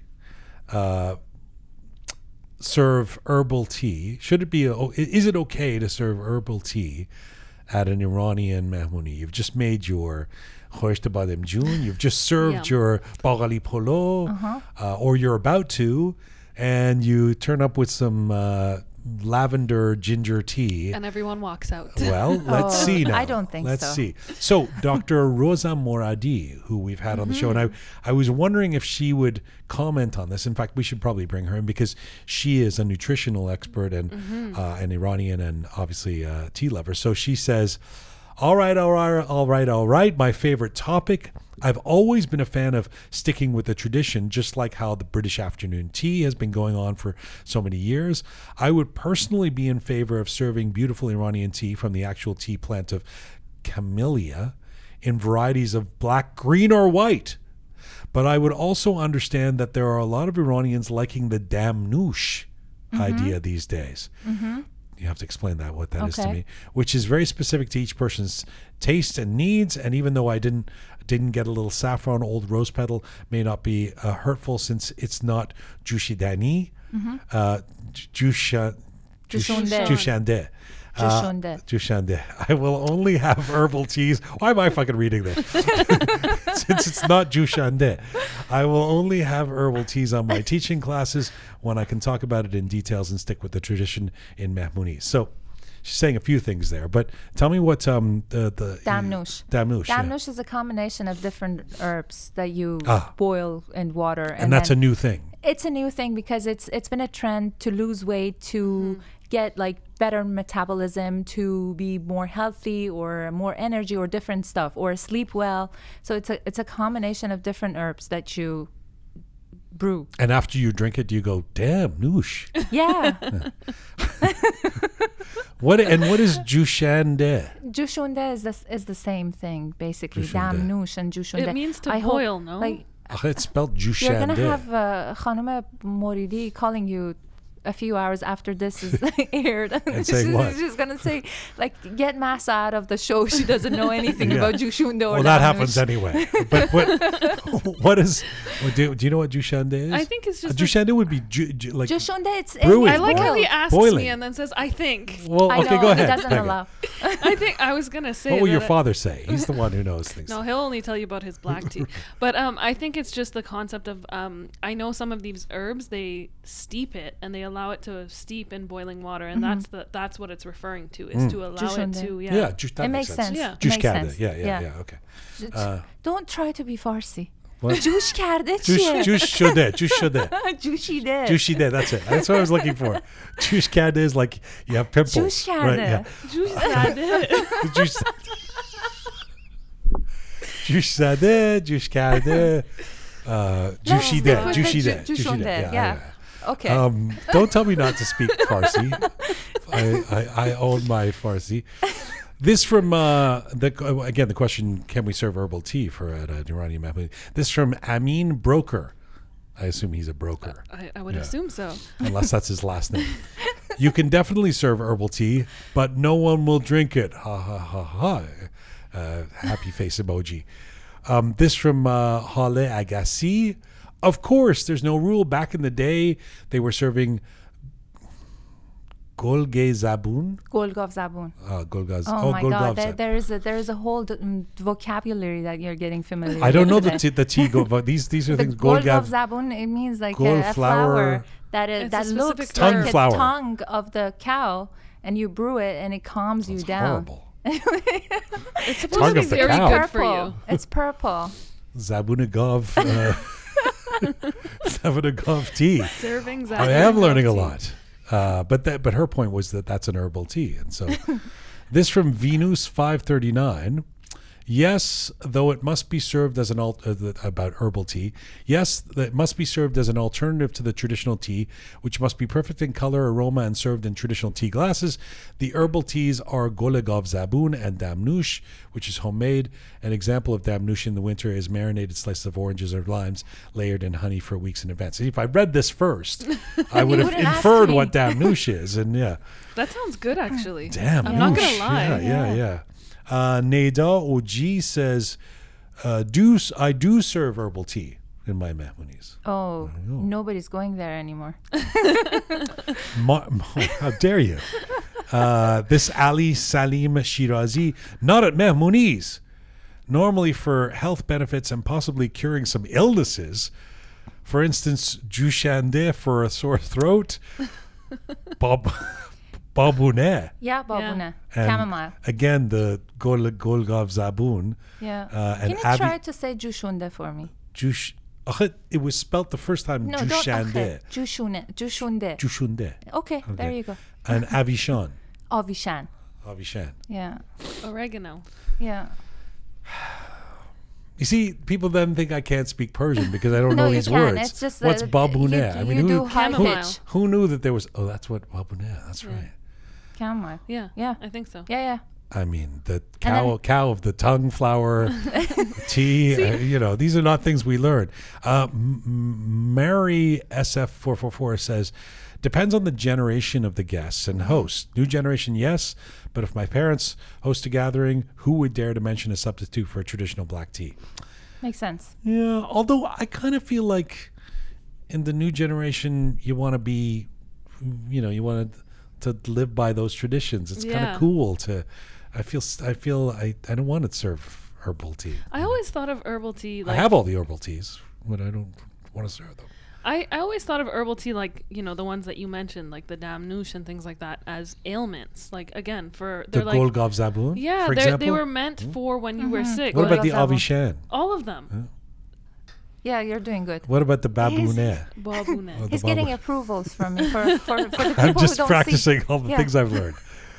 Yes, you used to think of them as medicinal. Yeah, and like regular black tea was what you drank on, the everyday, and then all the other stuff was if you were sick or if there was something in particular wrong with you, then it was medicinal. Funny you should say that, because in different eras of my life, when I was a singer, that was my job for all those years in the band, herbal teas were about the throat. It would be much, much better than a black tea, for example. And then for years, I was like really into yoga and hanging out with people who were into yoga. And that's a whole herbal tea thing. You don't want to bring the black teas to that crowd. Not at all. They're not going to be happy with you, in the middle of your shavasana.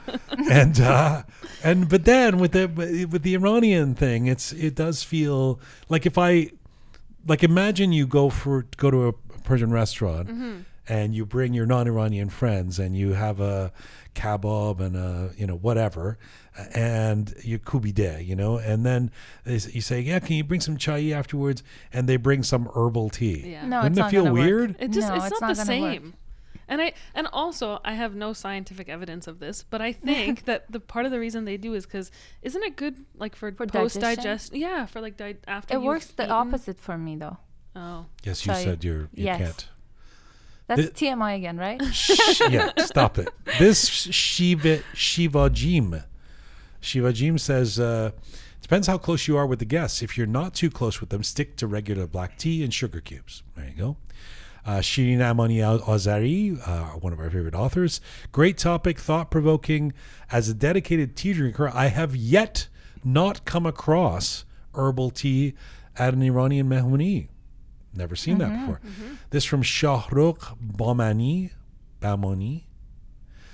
Teas come in a different variety and taste, which most of Iranians are not familiar with. That being said, trying to satisfy your mehmoons with single or many variety of herbal teas is a huge task in itself. Good luck. All right. I love how he put S at the end of mehmoon. Mehmoons. This from Shahram Marhamat. I believe for the Iranians in Iran, which are more traditional, black tea will be the dominant drink. As for the Iranians abroad, it will be coffee and herbal tea, keeping in mind that brewing proper black tea takes time, and that's another eliminating factor in life in the fast lane. Coffee or Nescafe? Nescafe. That's Oh, but that's an and by the interesting way- new that's an interesting new argument, which is, if you want to, if you're time sensitive, it does take longer to do the traditional Persian tea Yeah. than to throw together some. Not Especially the if you're 10 doing it minutes that I do. properly. Not the 10 minutes that I do. No, Does it get steeped in 10 minutes? I think it does. It Okay. looks good, and it there you go. smells good. Homie or Homie 416 says, haven't seen it myself. The closest I've seen is black tea with a sprig of mint in it, but that's still black tea as the base. And finally, Baro 2019, to the question, can you serve herbal tea at an Iranian mehmooni? Absolutely not. You have offended me. Oh, there you go. That's where people get offended. And I love it. I love that offended. I love that. Thank you, Barra 2019. There's lots of other comments, and keep them coming. You can either write us at info@roqemedia.com, or you can post on any of our platforms, including on Instagram there, where many of the comments I just read are from. Can I say something before you move on from the Yes, tea topic? yes. I can't believe that you're still obsessed with modern talking. In the beginning of the I had- conversation, I said you nothing about mentioned- them. Yes, you did. Today? Yes, you did. What did I say? You said like beside modern talking that everybody loves in Iran, there's tea that everybody Oh, so yeah. something in that context. Yeah. So you're still sticking with the modern talking. Well, I'll forever be confused. Did you go? No, I did not go. Oh my God, you missed did it. not go. It You- was did so you go? good. No. No. We would have done a whole episode To catch if you people had up. gone. First of all, I always feel bad if there's a non-Iranian listening. First of all, they don't know what half these like kamat barik. But second of all, now when we're talking about modern talking, they definitely don't know what we're talking about, because no one has heard of this band except for Iranians. No one. For No as one long has as heard I'm of in the modern show, talking. I'm going to advocate them. Yeah. Yeah. But you love them so much that you didn't go to the show. Thomas and what was You the other talked guy's me name? out of this. Something really strange. And No, I was just it's trying Thomas to remember. Thomas It was and a, what it was was his a D. name? Let me search it. Yeah, Dude. Thomas and Diebert, something like that. Dietrich. Dietrich, yeah. Dieter. No, Dieter- no. I don't know. Do you Anyway, really want to know? the two members of Modern Talking, one of Dieter. whom Dieter. It is you got Dieter it. and Dieter Thomas. Bolin. Yeah, but I think Dieter's the guy who didn't come. He's the lead guitar. Only see, the funny thing is every time you bring up Modern Talking, it's usually I bring up. well, you brought it up. I didn't say anything. I'm sorry, you There asked. is each show Behzad. each show there is an obligatory mention of Arsenal. Oh, here we go. The Arsenal bell. When Arsenal gets mentioned.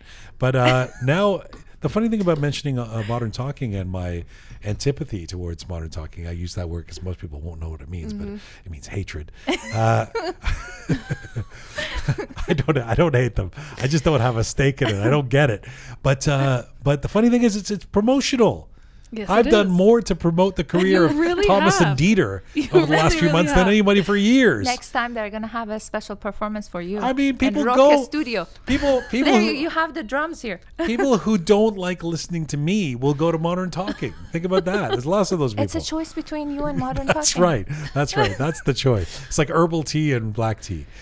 Let's go to anything else you want to say about tea? Oh, I thought you were going to say something about Arsenal. We got No, the- I just Okay. mentioned the word. Okay. Oh, we had a big win yesterday. Oh, see, there we go. Yeah, I knew yeah. it was going to be something. Yeah. I'm I bet you. gonna Congratulations. continue with the tea, though. Yes. I don't know anything about Arsenal. I'm sorry. Yeah. I apologize Tea many drinkers. times. I'll bet they're tea today. drinkers. Yeah. It was about my apology today. Anyhow, Do you have anything to say about Yes. Golgov Zabun? It does really help, though. You should try it whenever you're nervous. Just brew some It's very Golgov calming, Zabun yeah. and put some limu amoni in it with some nabat. If Behzad is not offended, I'm sure he'd hate that. but yeah, it would be good. Anyhow, the closest thing that I have here in Canada to a traditional mehmooni is my cousin's place. What she does, which makes sense, is that she serves traditional tea in the beginning, and then after we have dinner, All bets are off. Could be anything. she brings this whole selection of tea that we can choose from. So it's like a puzzle game that you can play. There's the You mean settings. tea in bags? No, there are two. They're loose leaf teas? Sorry, there are two teapots with two different types of tea, and then she has this box full of flour, mint, whatever that you can put actually like Toppings. physically put on your the in actual your tea. leaves. Yeah, mint the leaves. Wow. And then you can design your tea. It's quite a mehmooni. Yeah. It's quite a mehmooni. And Very she does interesting. make a good khoresh badamjun, as you mentioned. I was about a month ago whenever it was, we had that Kale Pache excursion that Pegah refused to come to, and I went for traditional Kale Pache. It was interesting to me that they served tea before the Kale Pache and after the Kale Pache. First it washes, and then afterwards it also washes. In a different way. The two functions, washing and then also and washing. yeah. Well, it's I mean, I guess it's but again, all the more interesting that tea culture hasn't even existed for Iranians for that long, but we're so obsessed with it, and we now see it as something traditional.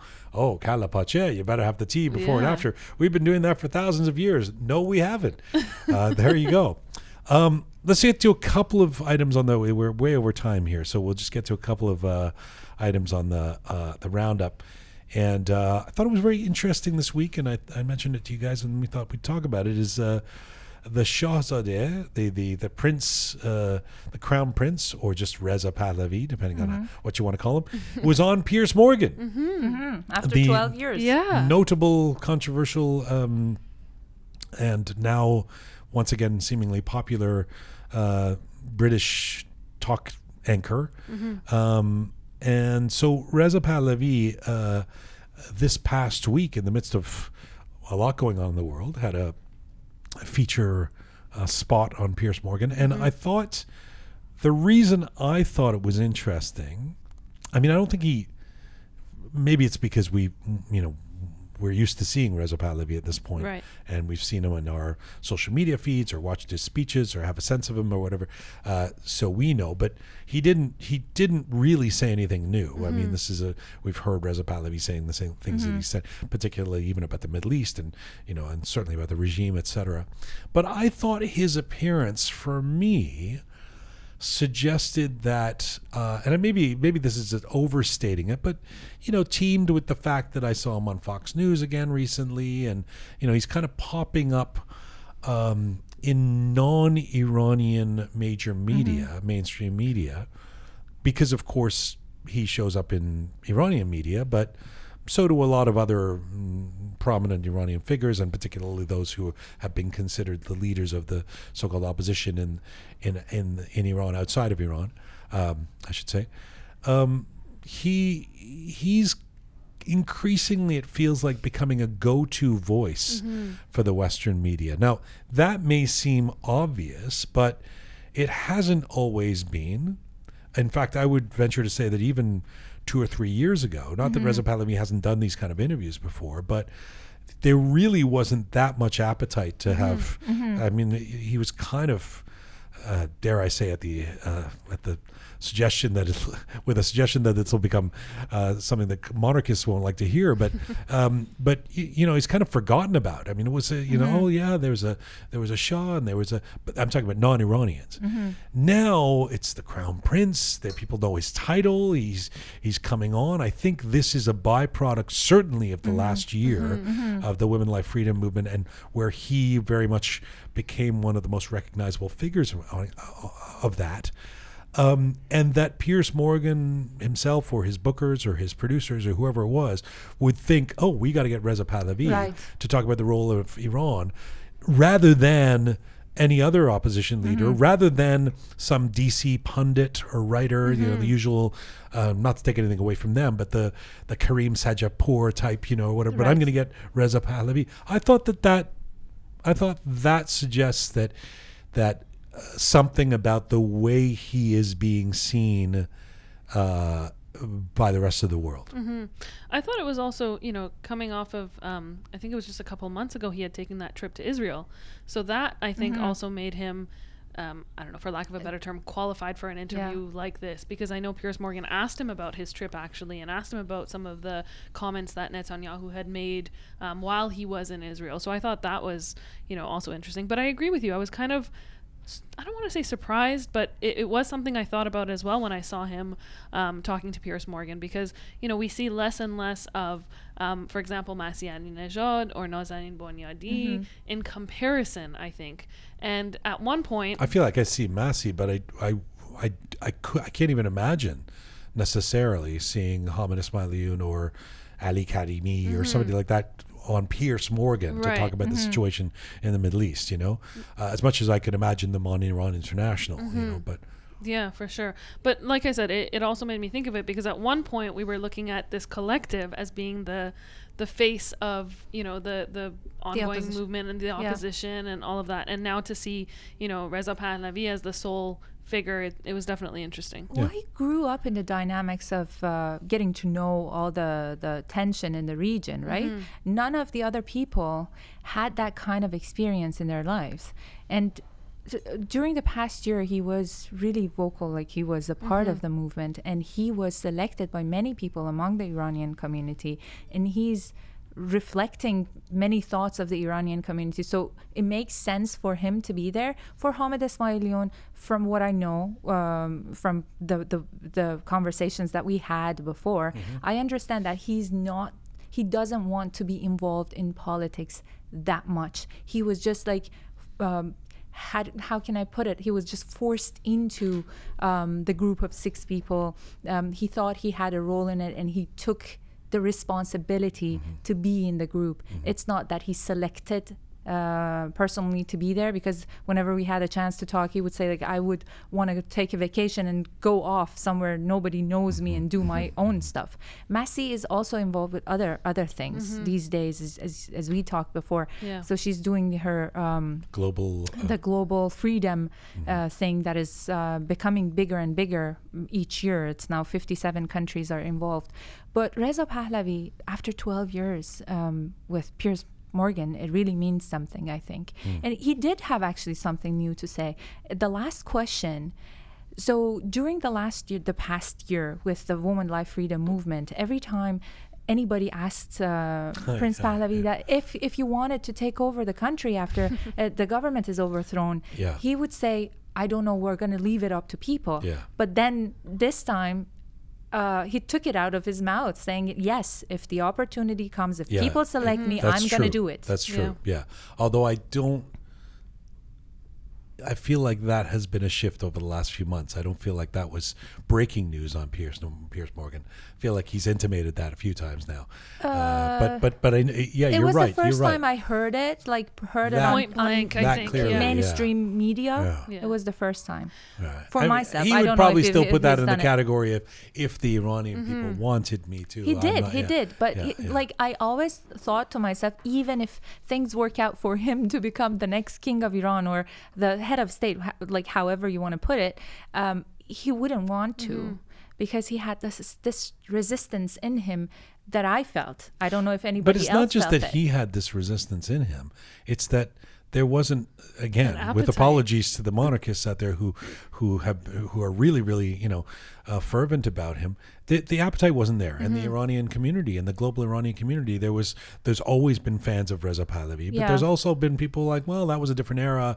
He doesn't represent us anymore. He's not charismatic. He's not this. He's not that. Right. Or even, much worse, sort of like, are you kidding? A return to that, and that he's, to his credit and the people around him, he's moved that dial quite a bit over the last couple of years, and especially over the last year, so that that's kind of my point, that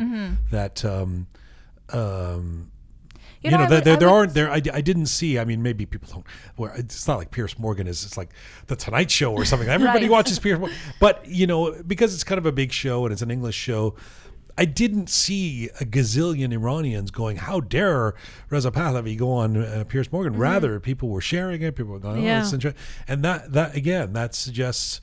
The community isn't surprised by this. It's like, but whenever Mahsa Mortazavi goes on different news channels, Fox News, whatever, she goes, nobody says how dare she. Everybody shares.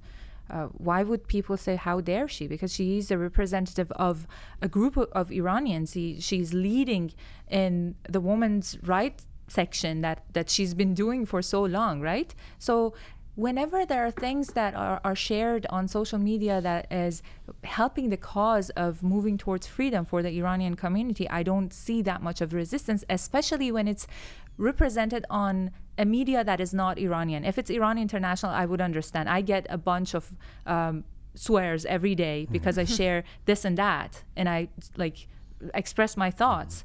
But on mainstream media outside of Iran, I don't see that I do very think much. that maybe not Massey, although I've seen resistance to when Massey does interviews. I'm sorry, on depending on what she says, of course. Even in English, even in Yes. Yeah. Yeah.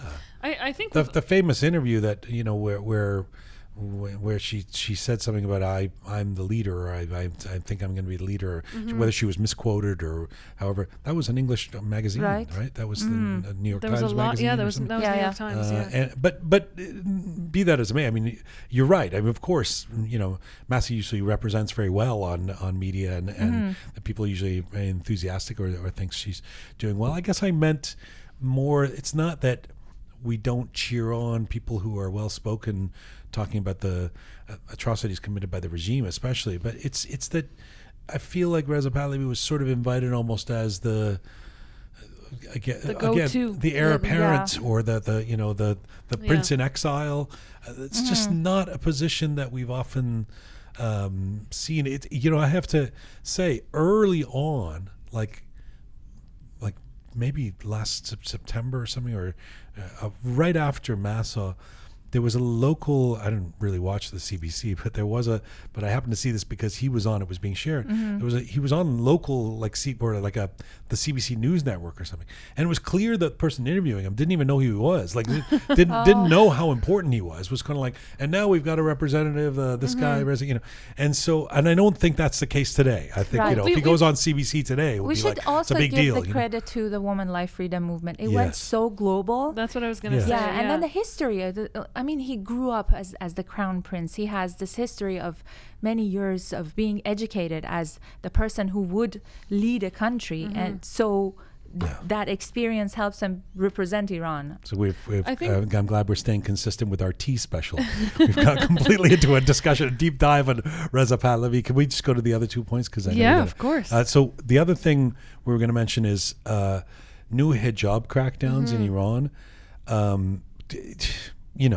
We don't have to say a lot about it, but it goes without saying, I suppose, or it's obvious that any talk of the hijab police or the hijab policy moderating seems like a sad joke at this stage. But there's even been new measures that the regime is taking to sort of reinforce its mandatory hijab position. I think as of late October, I think it was, the Ministry of Culture and Islamic Guidance started this almost like campaign, if you will, where they started to target actresses who had shown any sort of defiance, by not wearing their hijab properly, by making a stance on social media or at gatherings like funerals, for example, or anything of that sort. And they started banning them from their profession, literally, saying that they could no longer work. And it's gotten so ridiculous that, there's been a couple of actresses who had appeared in productions or films and things like that. And now those films are being shown in theaters and places across the country.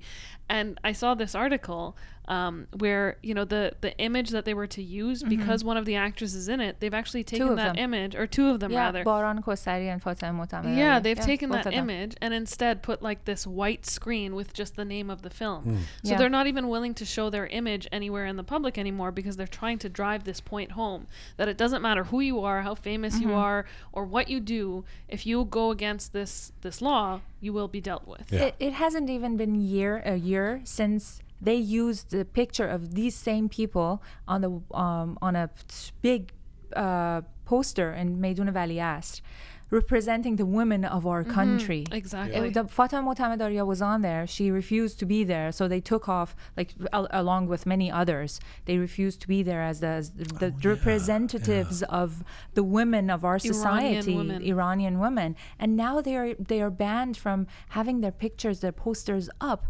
It's like a game they're playing in two different sides, right? It just says so much about the disregard for for women, literally. I mean, but it also says a lot about the doubling down on, don't think that your little women life freedom uprising over the last year is going to change anything. In fact, we're going to show you, we're going to teach you to not do that again by cracking down even further. And we've seen this, we saw some immediate reaction, and then it kind of went a little quiet. There were some executions that stopped, and we thought, okay, well, look at how much ground has been covered. Look at how the goalposts have moved.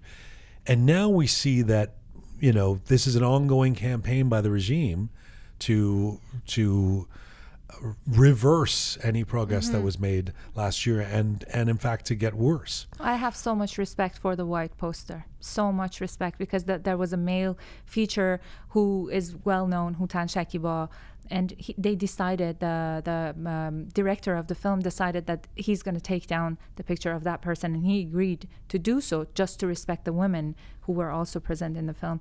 If I was in Iran, I would definitely go watch it, because of this, even if I didn't like the topic or if it wasn't my favorite. All right, let's leave it there. It's time for some tea. Yeah. It's time for some black tea, some Iranian tea. Thanks, Mahsa. Nice to see you.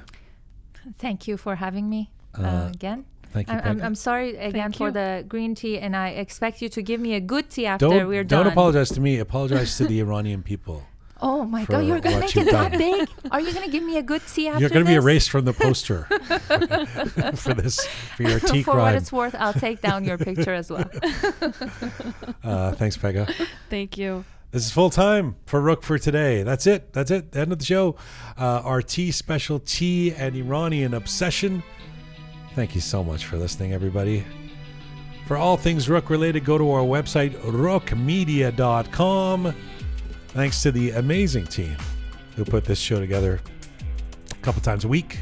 Super P, Super Parisa, Smart Pegah, Savvy Roham, Methodical Kaveh, Talented Anahita, Bearded Omid, and Resonant Raha. Thank you to all of you out there. New nicknames, new monikers. Where's my name? Oh yeah, you don't have a nickname. You're Mahsa Mortazavi. That's it? You're Mahsa Mortazavi. I'm scared to say anything more. High maintenance. High maintenance Mahsa. HM Mahsa. High maintenance Mahsa. Thank you, everybody. Find me on Instagram at Jian Mizun Bashin.